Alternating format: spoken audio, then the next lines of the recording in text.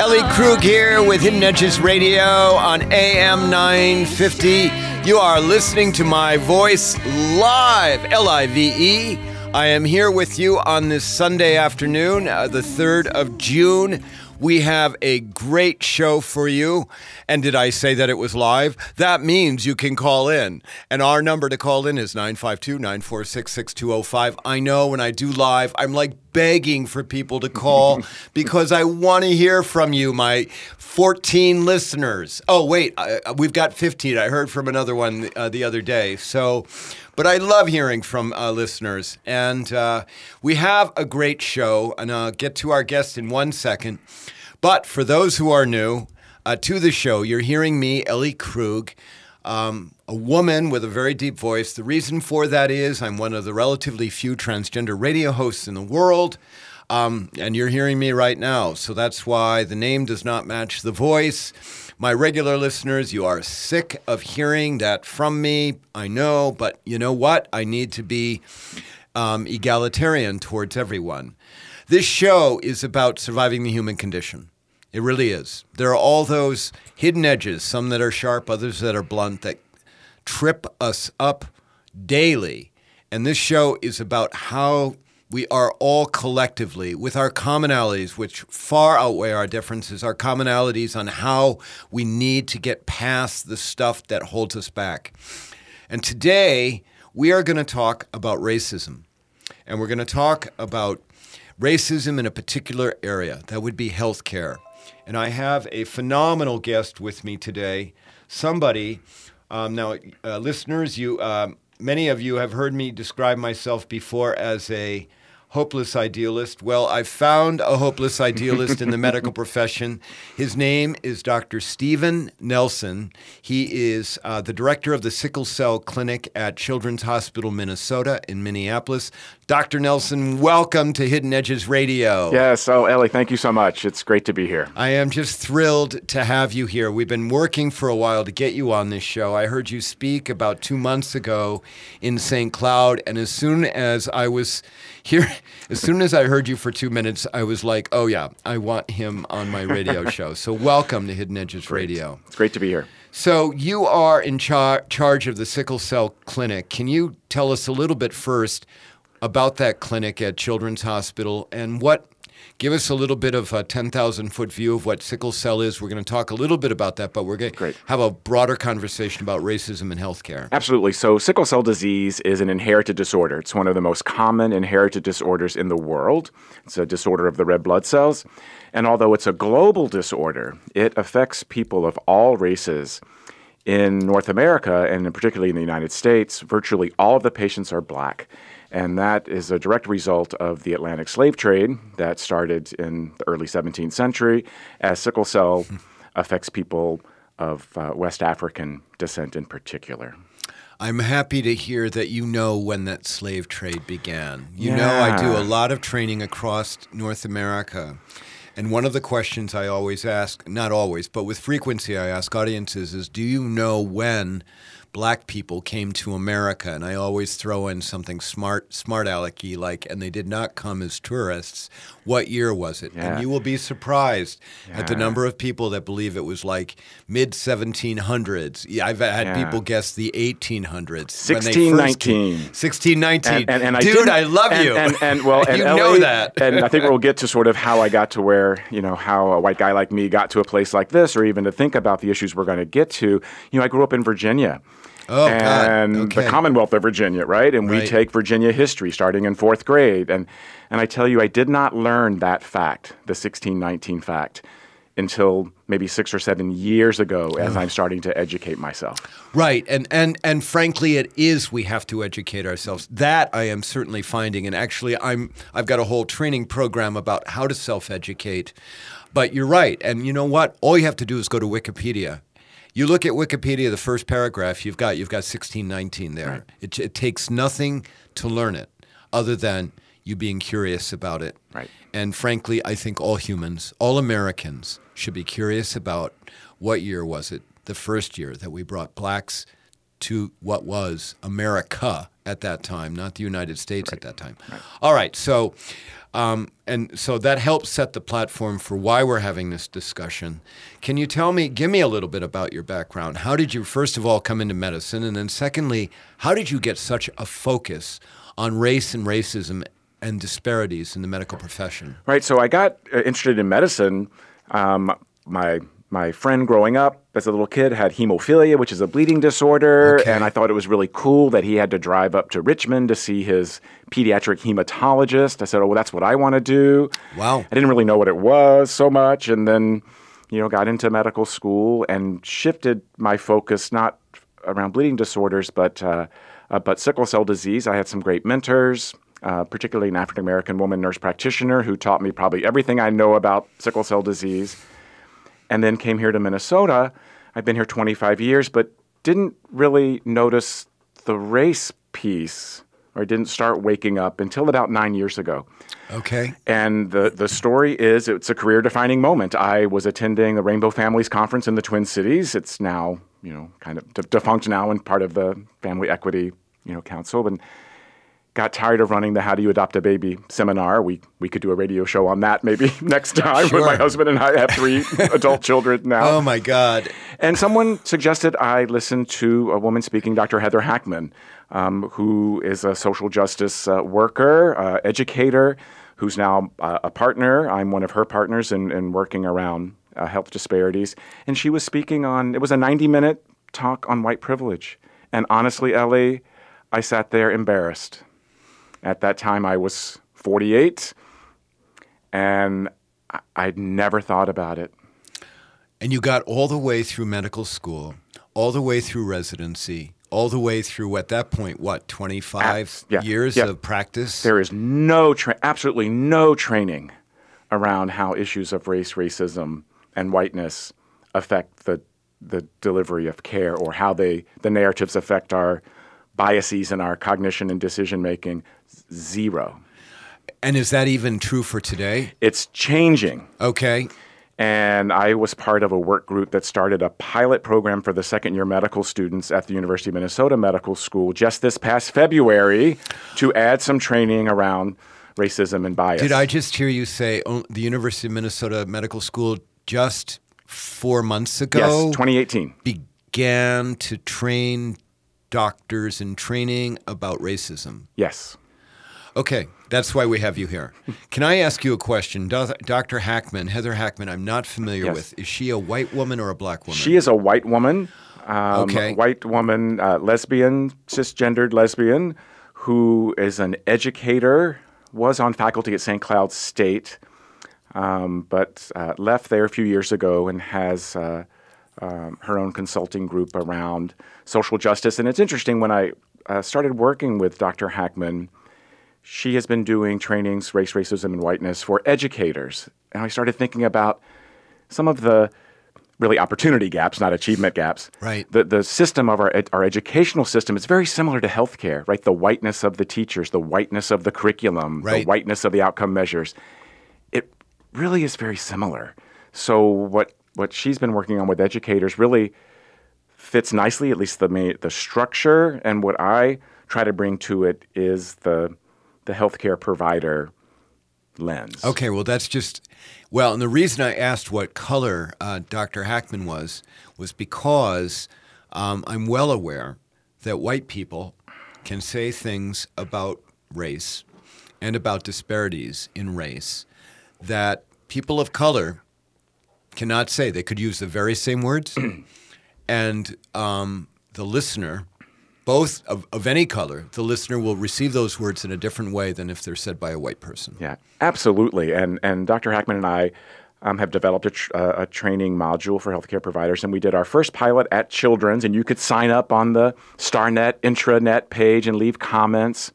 And there was a comment from one of home care nurses with whom I've worked for years. How dare you have 2 white people talk about race or, tell my story?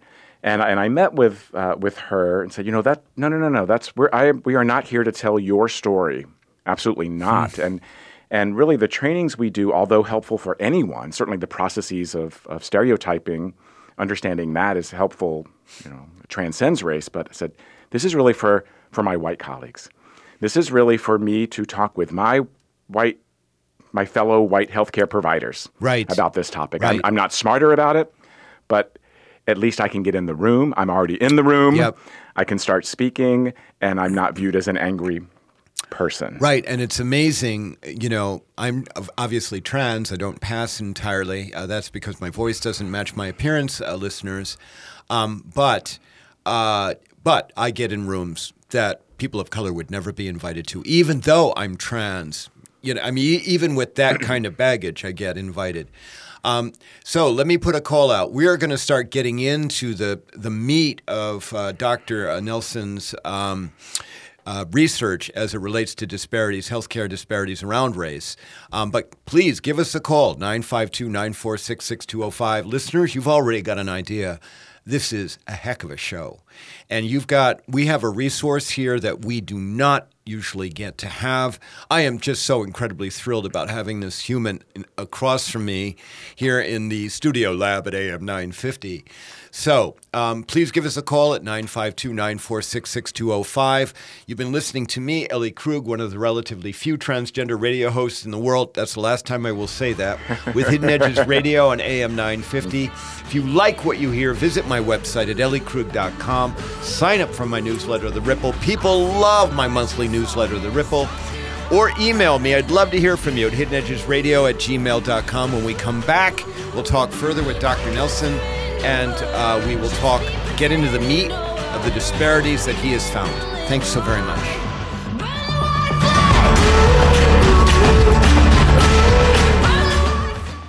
Brending Electrolysis on Grand Avenue in St. Paul has been a leader in permanent hair removal for people of all skin types and backgrounds for over 30 years, celebrating diversity and priding themselves on finding the right treatment plan for each client's individual needs, regardless of race or gender. Services include electrolysis, body waxing, facials, microneedling, and permanent makeup. Book your 60-minute complimentary consultation, including a 15-minute treatment today for beautiful, lasting results. Visit brendingelectrolysis.com. Visit the wine bar at Cafe Latte and enjoy a unique handcrafted pizza and glass of wine. The perfect place for an intimate night or an evening with friends. Choices range from spicy Italian sausage and sweet roasted peppers to the one-of-a-kind nacho chicken pizza layered with blue corn tortilla chips. The approachable wine list offers over 30 by the glass with special emphasis on wines from Washington State. End your night with one of Cafe Latte's melt-in-your-mouth desserts. 850 Grand Avenue, St. Paul.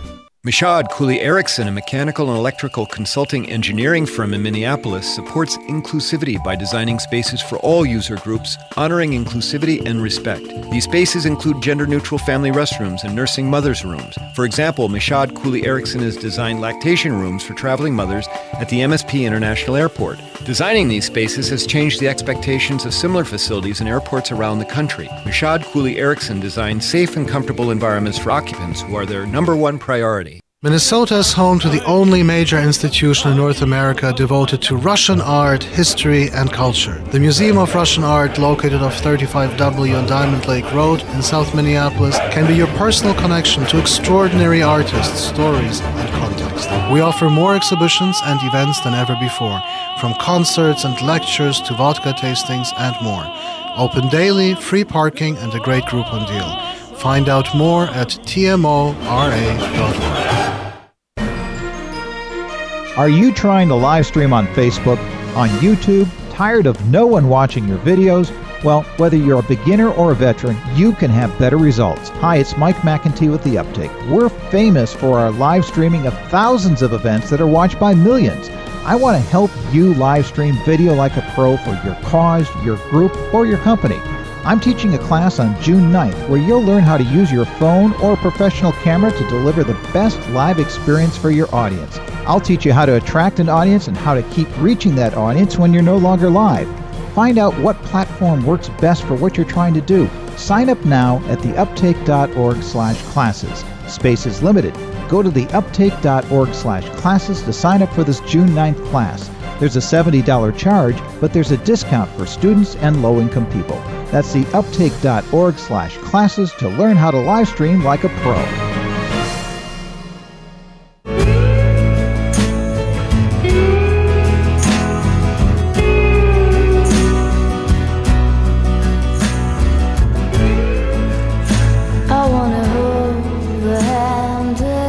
We are back on Hidden Edges Radio with Ellie Krug. I've been interviewing Dr. Steven Nelson, the director of the Sickle Cell Clinic at Children's Hospital, Minnesota, in Minneapolis. We've been talking about race in the medical profession, racism, and we now are going to start getting into the meat.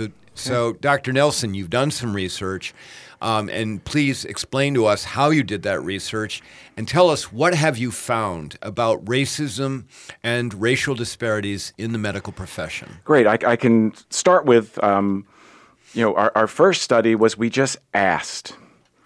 I started thinking about my patient population in the United States. We have 300, at Children's, we have 300 patients with sickle cell disease. They all have different stories, like all of our families do, but they all have one thing in common. None of them are white. Then I started thinking about me and the team. All of us are. Oh, my God. And was this 9 years ago? This was 9 years. This was until 2 years ago. We now have a person of color added to the team that we can get to that has really, really transformed our outcomes. But at that time, it was the entire team is white. And I thought, could that fact alone be affecting the quality of care that we're delivering, or at least the perception of that care? So we asked patients 12 and up and their caregivers, whoever came to clinic that day to do the survey. Could have been mom, dad, grandma. This written survey? Written survey. Yep. And then we had staff do it from all front desk, physicians, nurses, everybody. How many people are we talking about on staff? Total who did the survey was just under 300 because we did inpatient and outpatient, so nurses, psychology, everybody. Okay.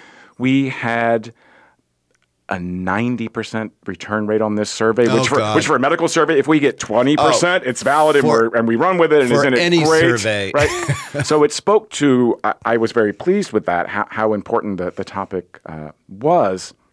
Clear differences between patients and families on their perceptions of how race is affecting So let me care. just stop you, okay? Yes. One of the things, what you're talking about just now as you're getting into it is about using your imagination. And one of the beefs I have with the status quo is we don't use our imagination. We just keep doing things the same way that we've always done, and we expect different results. And let me also, callers, this is a rare opportunity to talk to actually two idealists at the same time on the air about racism. Give us a call at 952-946-6205. Okay, so continue. You did this survey of 300. Right, and it was very clear that race matters. And that's actually what we titled the manuscript, Race Matters, Perception of Race in a Sickle Cell Clinic. And it was well received by our flagship journal. It was the highlighted article of that month's journal. It was published in 2013. So that's a national journal. National journal for pediatric hematology and oncology, cancer and blood disorders. But there was a challenge in the editorial. It was the editorial was written by an African-American woman who runs the Sickle Cell Clinic at Lurie Children's in Chicago, who basically said, can we stop admiring the problem? What are you going to do about it? Okay, can you tell us the results? What were the results? The results that there was a lack of awareness around the presence of racism within our wall. Sort of that classic, probably 90% of staff said, oh, yes, racism exists in the United States, but not here at Children's, right? Or that, patients aren't treated differently. Pain is not managed differently based on a patient's race. And the patients and families had the opposite response. Yes, we are treated differently. Yes, my pain is not being treated appropriately. So there was this huge disconnect, lack of awareness of that there's an issue. So you've got people of color answering this survey, and the backdrop is sickle cell can be, as a disease, can be very painful to the patients. Correct. That is the most common reason that a patient will miss school, miss work, come to the emergency room, be admitted to the hospital. Pain. Okay, and that pain can be pretty debilitating. Yes. So you've got people who are responding to this survey saying, I think that the way my pain is treated may be based on the color of my skin. Correct. Okay, so and then from there, we started looking, let's look at the data, right? So we looked in our emergency room, separate from sickle cell disease. Okay. And looked at kids with a broken bone, a long bone fracture. Okay. And looked at many outcomes. How long did they wait in the waiting room? How long did it take for them to get pain medication? Did they go home with a prescription for pain medication? And it was unbelievable. Patients. What did you find? Patients. Well, even a little bit further upstream, after the event, the fracture, how long did it take for the families to actually come to the emergency room? Okay. And families of color, it was 2 to 10 hours longer before they even presented. And what conclusions did you draw So from that? what we drew from that, and for some qualitative, interviewing the families, concern about, well, how am I going to pay for it? How am I going to get there? I can't leave work. If I miss work, I'll lose my job. Or how am I going to be treated once I get there, especially for a long bone fracture? And there's data around calls to child protection are going to be higher for families of color. Oh, my God. Right? Oh, my God. So once they got to the ER, they waited in the waiting room longer, about 9 minutes longer on average. And time to getting pain medication further along, this is like a broken thigh, right? This is a long bone fracture. Black kids in our ED waited 19 minutes longer than white kids to get pain medication. And while that sounds like, quote unquote, only 19 minutes, right? That's obviously there are averages there. So some were waiting much longer. Right. But it's a disparity that you can readily put your finger on. Yes, and I've heard colleagues say that. Oh, they only waited 9 minutes longer. Oh, it was only 19 minutes longer. And I think, if this is your child, for sure. Or I will ask, have you had a broken bone in your life? 19 minutes might as well be 19 hours.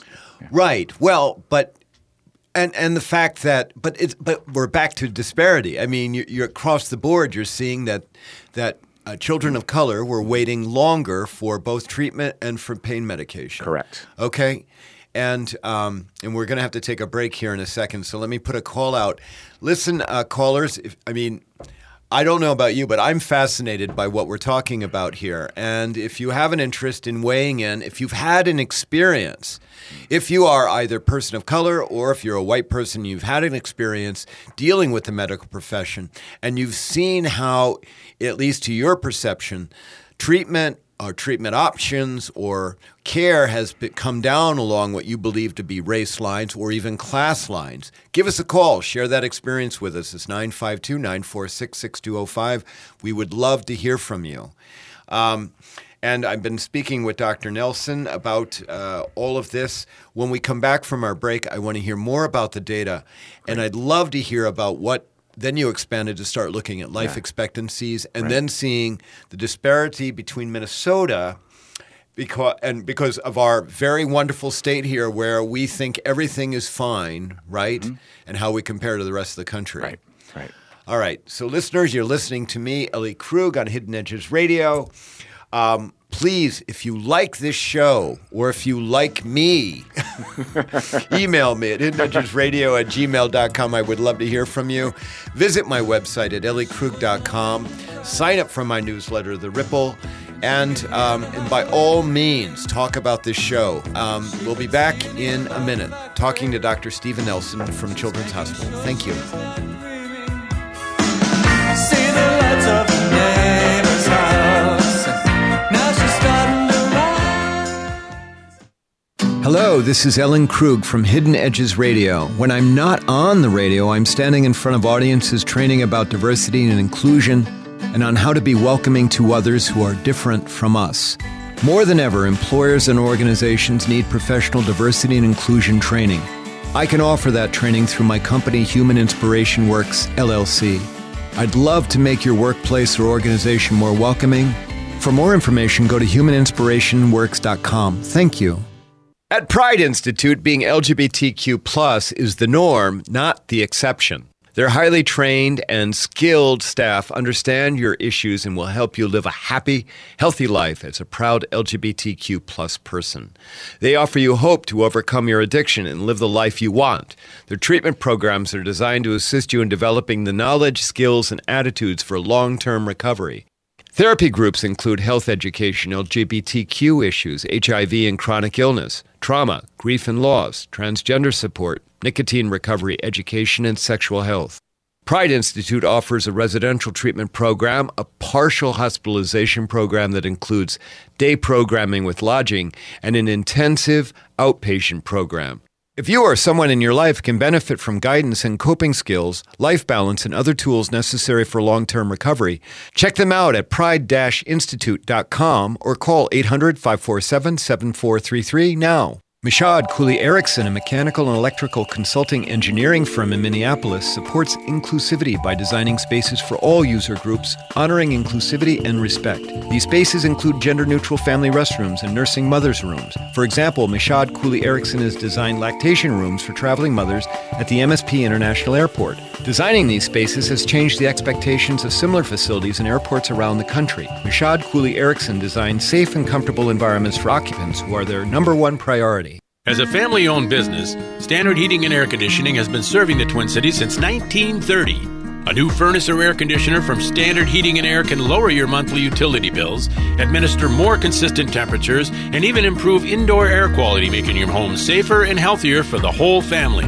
The average heating and cooling system lasts 15 to 20 years. So if yours is on its last legs, call Standard Heating and Air Conditioning. Learn more at standardheatingdeals.com. Standard Heating and Air Conditioning, the comfort you deserve. Someone asked if I really do love my Rudy Luther Toyota Sienna as much as I say I do. Well, this week I've got groceries, a Target run, 7 sports practices with carpooling for 4 of them, 2 games, 3 music lessons, 4-H, dance, helping a friend move. We'll also probably have 3 play dates. I'll have to drive to work, and I'll have at least 1 weekend family outing. Yes, it's a lot, but I get to do it all in relaxing comfort and style. Yes, I do love my Sienna, and you can fall in love for yourself at Rudy Luther Toyota, the southeast corner of 394 and 169.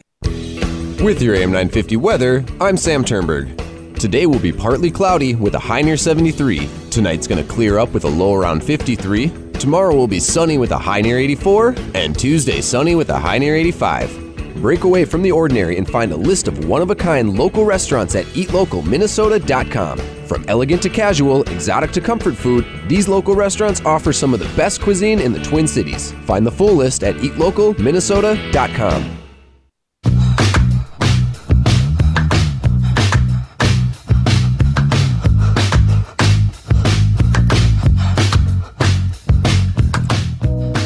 Welcome back to AM 950 Hidden Edges Radio. This is your host, Ellie Krug. We've been speaking with Dr. Steven Nelson from Children's Hospital, Minnesota. He is the director of their sickle cell clinic. We've been having a talk about racism in the healthcare profession. Yep, we're just labeling it and saying that's exactly what it is.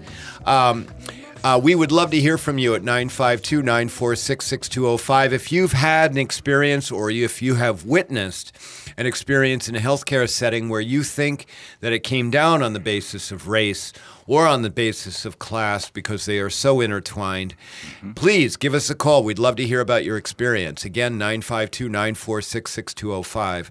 Dr. Nelson, before we broke, we were starting to get into the meat of it and starting to talk about what you were finding from surveying clinic colleagues and folks. Give us some more feel about how racism pervades the healthcare profession and the medical profession in particular. Yeah, I mean, there's so much to talk about how we are trained as physicians. We are trained, to on downstream issues, on just the medical piece. We spend so much of our money and our resources and education on the medical care. And that really only affects maybe 10% of the outcomes.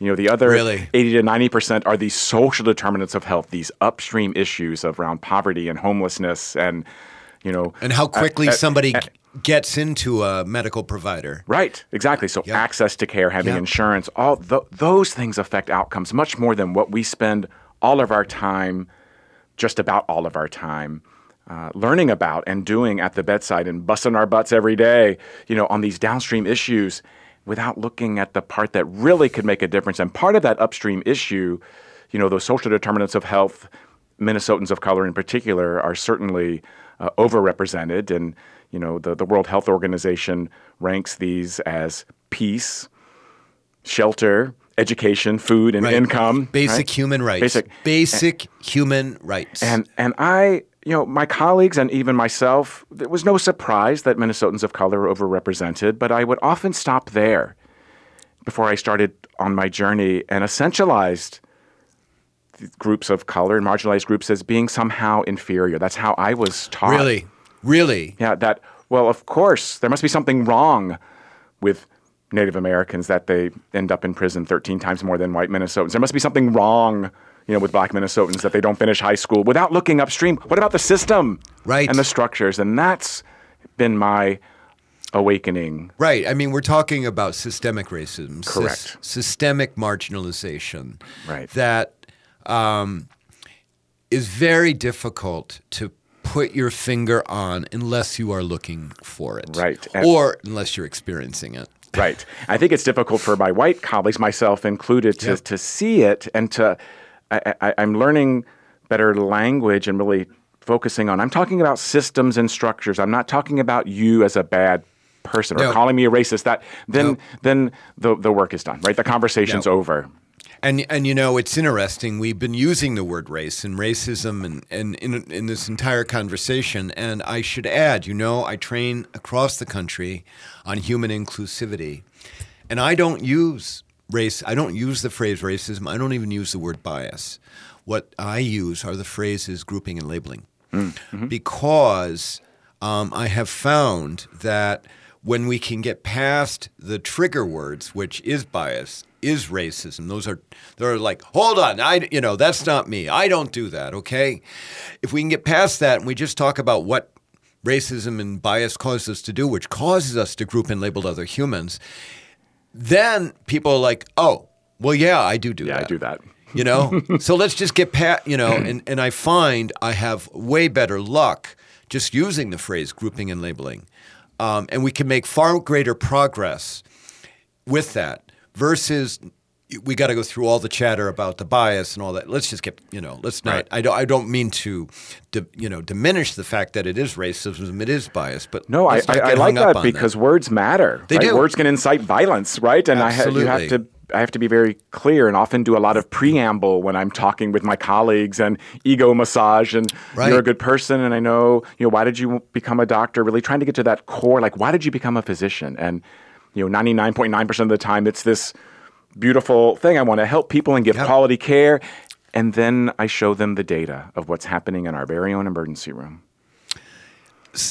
So, and so why do you think we have this problem in Minnesota in particular? I think in particular in Minnesota, one of the barriers is this lack of awareness that there is an issue because we routinely land in the top 5, if not number 1, in healthcare outcomes. And every year in the National Healthcare Disparities Report, we're in the top. But that's a white person and heavy. And the subtext is if you're white, because if you tease out the outcomes for Minnesotans of color, which we do. Talk about that, please. And we, Minnesotans of color, routinely rank towards the bottom, the very bottom, like 49th or 50th. Which would be consistent with the disparity that we have in the wage gap between white wage earners and black wage earners, which I think we might have moved up from 50 to 49. Yeah. And I would say arguably one of the best surrogate markers of a community, a country's healthcare systems is infant mortality.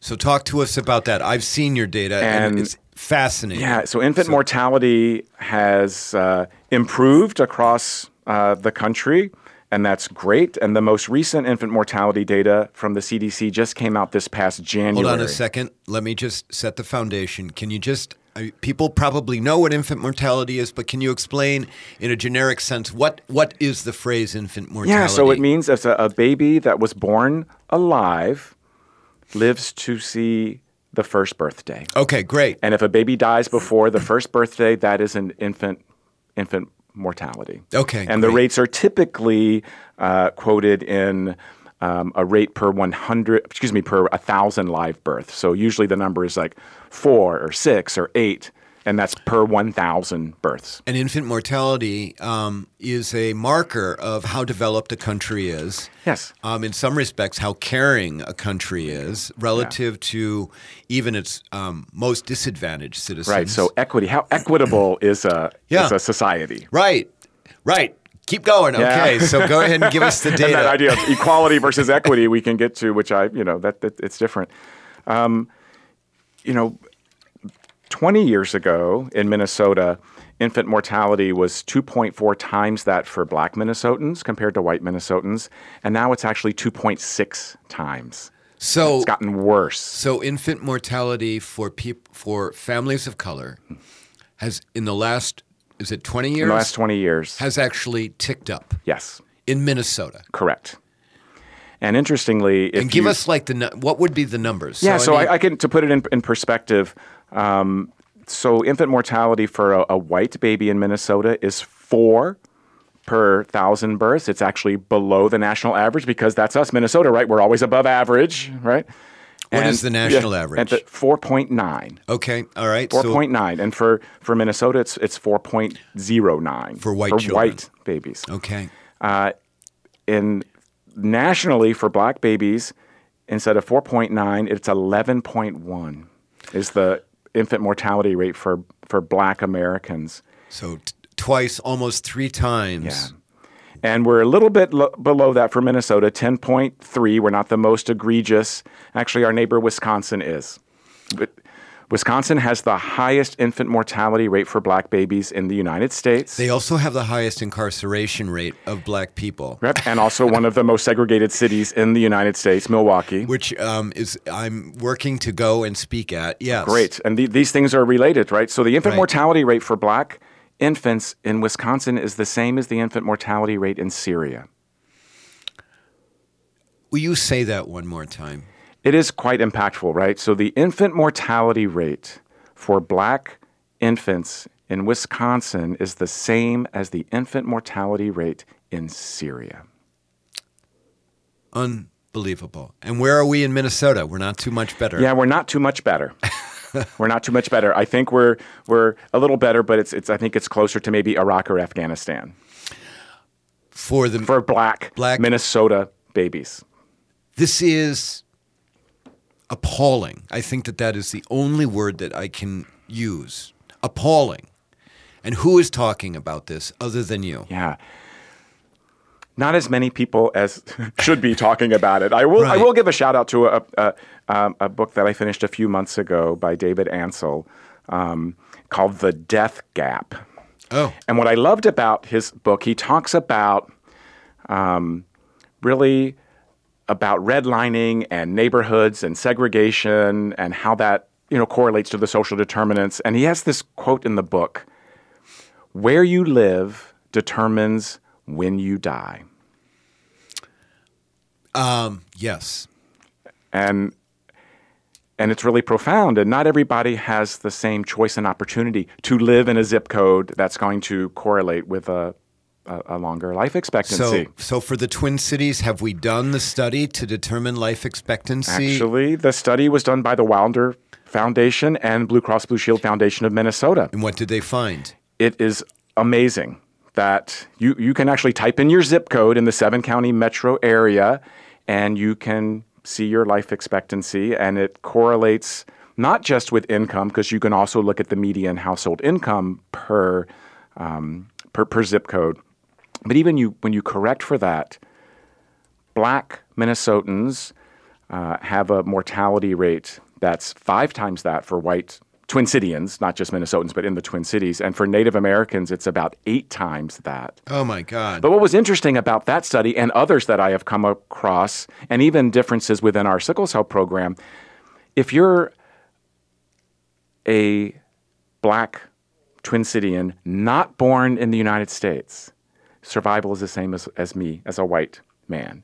So this very different experience if you're a multi-generational person of color or Native person whose family has had to live with generations of discrimination, that physiologic effect of discrimination on the human body, it's different. I'm getting so depressed. I am. but I'm also hopeful because you and I are at least talking about this. Right. You know, and I am. There's so much I want to say, but some of it I cannot say on the radio. But it is hopeful work. I will say, continuing to talk about it, we've gotten some traction at my institution at Children's. I'm trying to use some of my power as a white man physician. I'm actually on the board of the hospital now, and for 2018, we have equity as one of our strategic pillars. Oh, God. People are starting to get it now.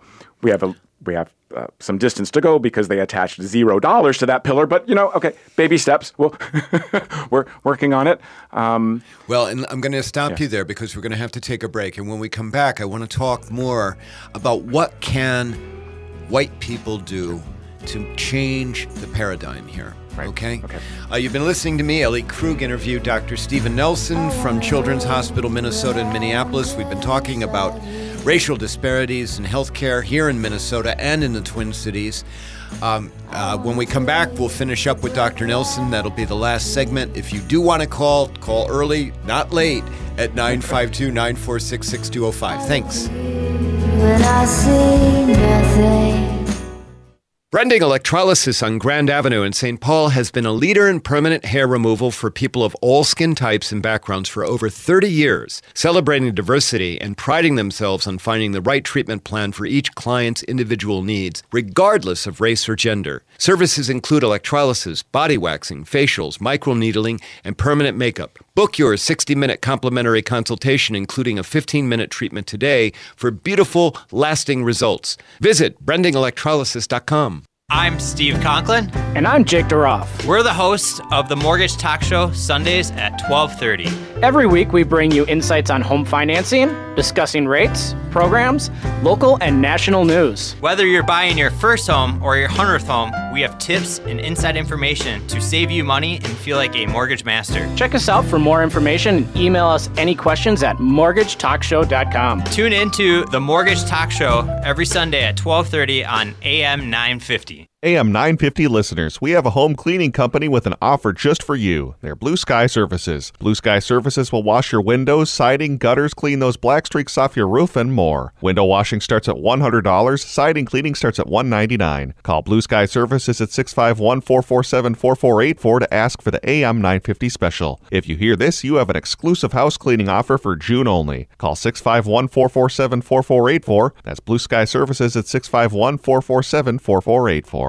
At Pride Institute, being LGBTQ+ is the norm, not the exception. Their highly trained and skilled staff understand your issues and will help you live a happy, healthy life as a proud LGBTQ+ person. They offer you hope to overcome your addiction and live the life you want. Their treatment programs are designed to assist you in developing the knowledge, skills, and attitudes for long-term recovery. Therapy groups include health education, LGBTQ issues, HIV and chronic illness, trauma, grief and loss, transgender support, nicotine recovery, education, and sexual health. Pride Institute offers a residential treatment program, a partial hospitalization program that includes day programming with lodging, and an intensive outpatient program. If you or someone in your life can benefit from guidance and coping skills, life balance, and other tools necessary for long-term recovery, check them out at pride-institute.com or call 800-547-7433 now. Hi, it's Tom Hartman. You know, Continental Diamond is special for a lot of reasons. The owners are Jimmy and Helene Pessis, a husband and wife team who had a dream to open their own store more than 30 years ago. They built a business that is the gold standard. The readers of Minnesota Bride magazine have named Continental Diamond the best jeweler for the last 7 years. Why? Amazing, friendly, no-pressure customer service, a selection of fine diamonds and design jewelry unlike anywhere else, and the fresh-baked chocolate chip cookies are pretty great, too. Continental Diamond in St. Louis Park and at continentaldiamond.com.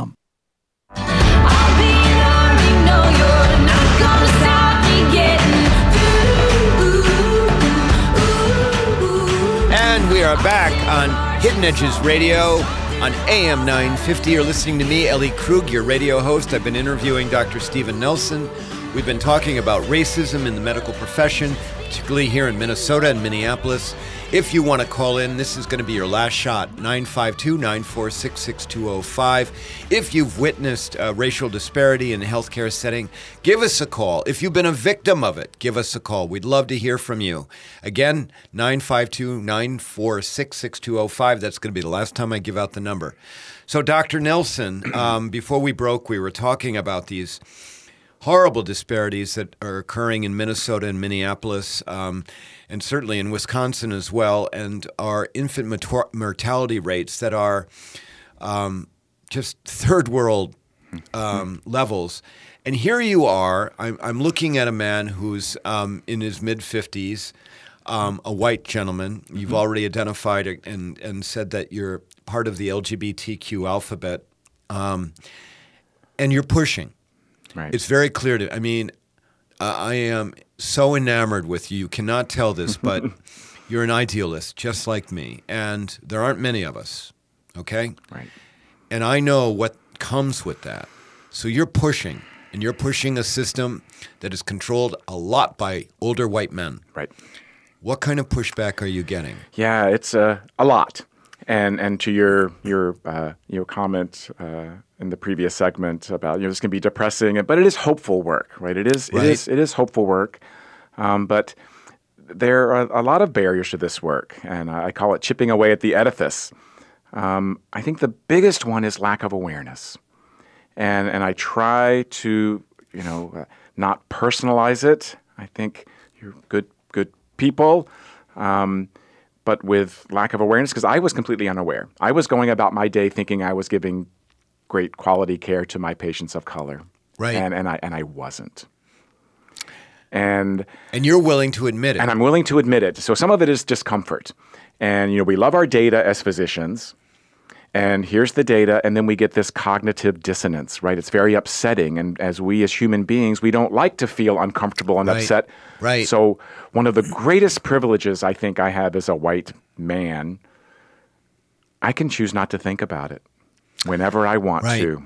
And you've got the income that you can pretty much choose not to have to experience it. Right, exactly. Right? And because you can always pay a little bit more to get first-class service. Exactly. And I can also get upset and leave the room. And I can come back in the room anytime I want to, whereas a person of color may, take a lot to get in that room and might not feel as safe to speak the same words that I would speak at a meeting.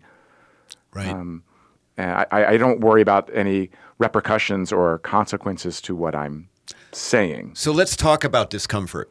Okay, because I have a saying when I do my trainings, I kind of lead, I'm a trial lawyer, so I'm leading people around a lot, and I ask you generally, who in the room here favors diversity and inclusion? Raise your hands. Right. All the hands go up. All the hands go up. Then the next question is, how are we doing with that? And a lot of times I have people looking like nodding their heads, no, it's not working very well. And I say, why? Because we've been trying to do change. We've been trying to change the whole paradigm, shift the envelope from our Barco loungers. Yeah. Sitting back in our chair, got our comfy drink next to us and our clicker. We've been trying to make change that way. And it's just not going to work, is it? Right. The other thing that I have found, and maybe you're finding this as well, is that really to change attitudes, to change behavior, we have to inspire. It's not going to work to order. Right. I don't know if you found that experience. No. Absolutely. I try to, on a personal level, we'll try to speak to someone's personal motivation. And for me, it's around healthcare. Like, why did you become a physician? Why did you become a nurse? Yep. So you're tapping into their idea and sort of framing it that way, and kind of how you raise your hand if you're equal. And everybody's, yes, I want all of my patients to have great outcomes. Right. And then we talk about the data, and this is what's happening, and we're not doing that. You're not a bad person, that intent versus impact, conversation. But there's some things we can do about it. And then for the organization, I try to make it mission driven, right? And for children's, our mission is to be every family's essential partner in raising healthier children. It says every. Yeah, and if we can, some people have difficulty gathering around issues related to adults. But it's kids we are talking about. It's kids. And everyone wants a child to succeed. There is no one that doesn't want a kid to succeed. Right. And if you're having difficulty in that realm, okay. Imagine what's happening with adults. Oh my God, yes. And I just it's just okay. It's just it's so mind-boggling to me. Now, one other thing before we end with you is I noticed that when you do your work, because I have your handout, it's quite a lovely handout, and if people, before we go, if people want to learn more about your work, how can they figure that out? Where would they go to? So you can go to a couple of places. You can go to hackmanconsultinggroup.org, or you can Google HCG, Hackman Consulting Group. We do work with not just with healthcare providers. It's a broader consulting group for social justice work. You can contact me directly. You can certainly email me at children, Stephen with a PH, the biblical spelling. My mother was very, so Stephen, STEPHEN .Nelson at childrensmn.org, and would love to work with anybody who will listen. Okay. Yeah. Now, thank you for doing that. Now, before we break, you use a phrase, cultural humility, as a tool for us to how to learn about disparities. Can you explain what you mean by that? Yeah, so I think a lot of organizations, including my own, do great work around diversity training, which is really about, understanding differences, and historically called it cultural competency training. That's about mostly communication skills, and thought that they were doing all the work, right? And what we're talking about is systems of oppression and power, right? But really, it's humility. There's no way we can be competent. It's about understanding how am I different from the patient I'm about to see. And understanding that difference, taking it into account about how you're interacting with this human, and understanding that white people don't have all the answers. Right. It's about humanism. How can I make a human connection with this family I'm about to see in the clinic, and checking how am I different than this family? It's going to affect my ability to connect with them. But understanding most of all our commonalities. Exactly. Well, Dr. Nelson, I have cherished this interview. I want you to know that. I so respect the work that you're doing. Thank you for doing it. Great. I have loved having you on here. I might want to have you come back some other time. I might want to have you come to LE 2.0 where we talk about idealists, okay? Great. But I've been speaking with Dr. Stephen Nelson, who is the director of the Sickle Cell Clinic at Children's Hospital Minnesota in Minneapolis. Before we break, I need to give a big thanks to our sponsors, the engineering firm of Michaud Cooley Erickson, the Pride Institute, which is a drug and alcohol residential and outpatient recovery center, and Brending Electrolysis in St. Paul. Contact Bev. Let her know that Ellie recommended you. Bev does great work. A big thanks to my producer here, Sam. Sam, you rock. And I will be back next week with some other show. Thank you, listeners. Take care. Be well.